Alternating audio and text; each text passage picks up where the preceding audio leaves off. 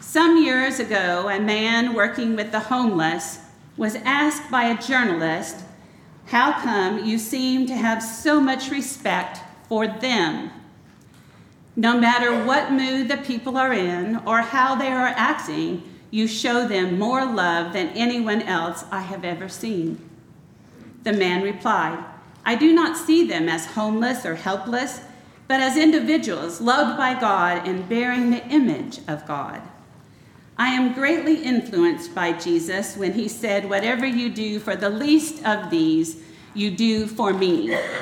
And then the man looked at the journalist and said, "I am convinced that how we view people will affect how we treat them. Likewise, how we view life affects how we live. All that we have created, what God created for us, we have the tendency to divide things into two categories: things that are sacred and things that are not. The man in the story describes well how our behavior unfolds in society as we interact with each other. However, if we declare Jesus as our Lord and Savior, it should be impossible to separate things as sacred and not sacred. When I was in seminary, there was a class that we could take that required students to wear the clergy collar for 2 weeks everywhere they went. I never took the course, but I had friends who did, and their biggest complaint was not how tight the collar around their neck was, or how hard it was to be dressed up all day wherever you went. The biggest complaint about the class that required the clergy collar to be worn everywhere was they had to behave themselves and conduct themselves worthy of the clergy collar all the time. So you see, even those who God calls to serve him, to lead his people, feel more comfortable separating things in the sacred and the not sacred. But we have a tendency to act one way in church or church functions, and we act another outside of church, as though God is not there and will not see what we are doing. God is everywhere, however, and therefore we are in his space all the time. There is no escaping his view or his presence. It does not mean that we cannot get angry, because Jesus certainly did. But it does mean that God should matter in everything we do and everything we say. Giving God our all is what the gospel lesson is about this morning. This gospel story takes place while the Jewish land was under Roman rule, led by Caesar. The people were told they must worship Caesar because he was a powerful ruler. This was not negotiable. There was no love lost between the Pharisees and the Herodians, and the Pharisees were committed to following God, and they did not like the Romans, but considered them a necessary evil, as long as they did not interfere with their religious practices. On the other hand, we know very little about the Herodians. Their name suggests that they were a secular political party who supported the right of Herod and his successors to rule Palestine. But by necessity, they are pro-Romans, since no one can do anything in that part of the Mediterranean without Rome's approval. But these two groups had one thing in common. They were threatened by Jesus. So even though they were known enemies, they would join forces against Jesus whenever and wherever they could. Both groups approached Jesus ready to pounce like a lion into prey and ask him the loaded question, is it lawful to pay taxes to the emperor or not? They were asking about the tax that is levied on every adult under the rule of the Roman government. To answer no to the question, Jesus would publicly deny Roman authority. To say yes to the question without qualifying his reply, Jesus would seem to be too obedient to those who resented Roman control. It would seem that they had backed Jesus into a corner.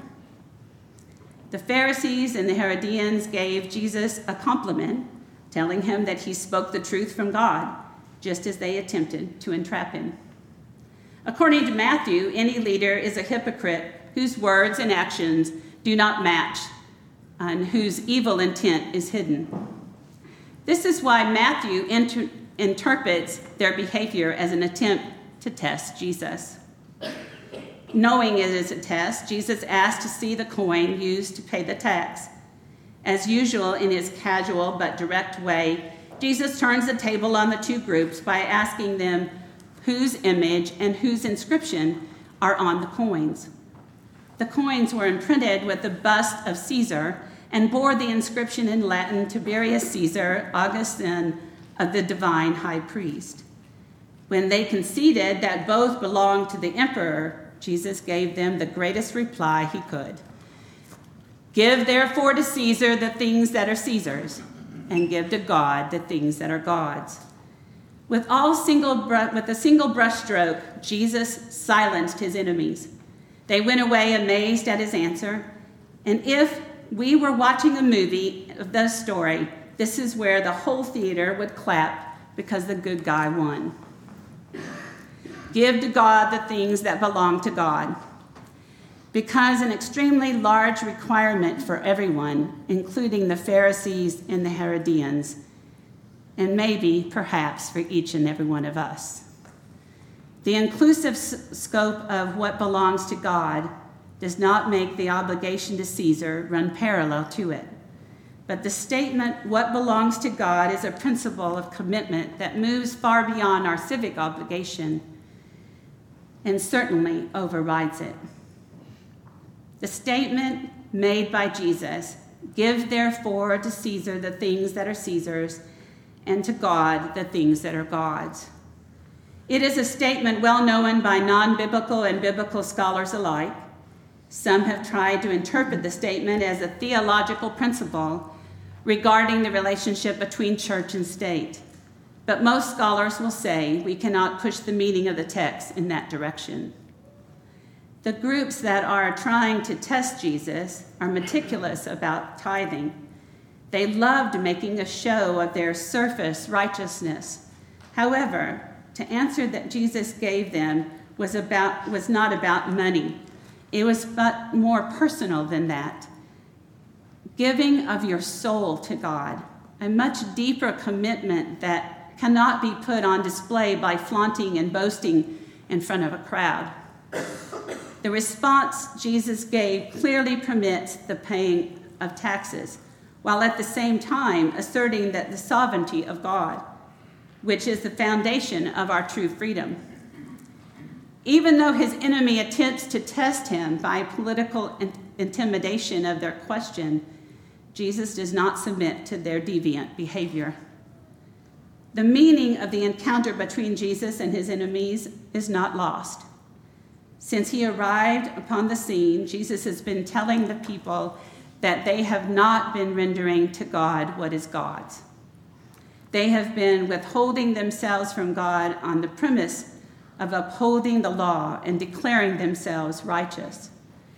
Through his parables, Jesus has told the Pharisees that they are God's people who say they will serve, but their actions do not show service. They are God's people who have been invited to God's way of doing things, and they refuse the invitation. They are God's people who were given the vineyard and refuse to give God the share of the harvest. They are God's people who show no faith in what God can do for them. Any one of those stories we could say about ourselves. Through many stories such as these, plenty more, Jesus has told those who opposed his wisdom and authority that they have not given to God what is God. What Jesus says in his opposing enemies, he is saying to each of us. We are God's people, created in his image. Think about that. Chosen to be people, his people, blessed by him and guided by him. Jesus is asking us this morning in what ways are you giving God what is God's? In what ways is the image of Christ evident in your daily living? Simple questions, In what ways are you giving God what is God's? And in what ways is the image of Christ evident in your living? They are simple questions. But have you stopped to contemplate the answer lately? It should be impossible for us to separate God from our daily living. We cannot divide our world into what is sacred and not sacred. Jesus simply said, "Give to God what is God's." If we could learn to give to God what is God's, the abundant life that Jesus came to give us would be exploding in our lives. The abundant life Jesus came to give us is not about money or possessions. It is not about boasting and being righteous. It's about following him and doing his teachings and being faithful to those. It does not mean that we will have a perfect life with no sorrow. But what it does mean is that we can learn to be and have more gratitude and joy, enabling us to think before we speak and act toward others. May we consistently ask the Holy Spirit to guide, direct, and empower us to be all that we were created to be by God. And may what we do and what we say bear witness to God every day as we give him our all. Christ is risen. He is risen indeed. Amen.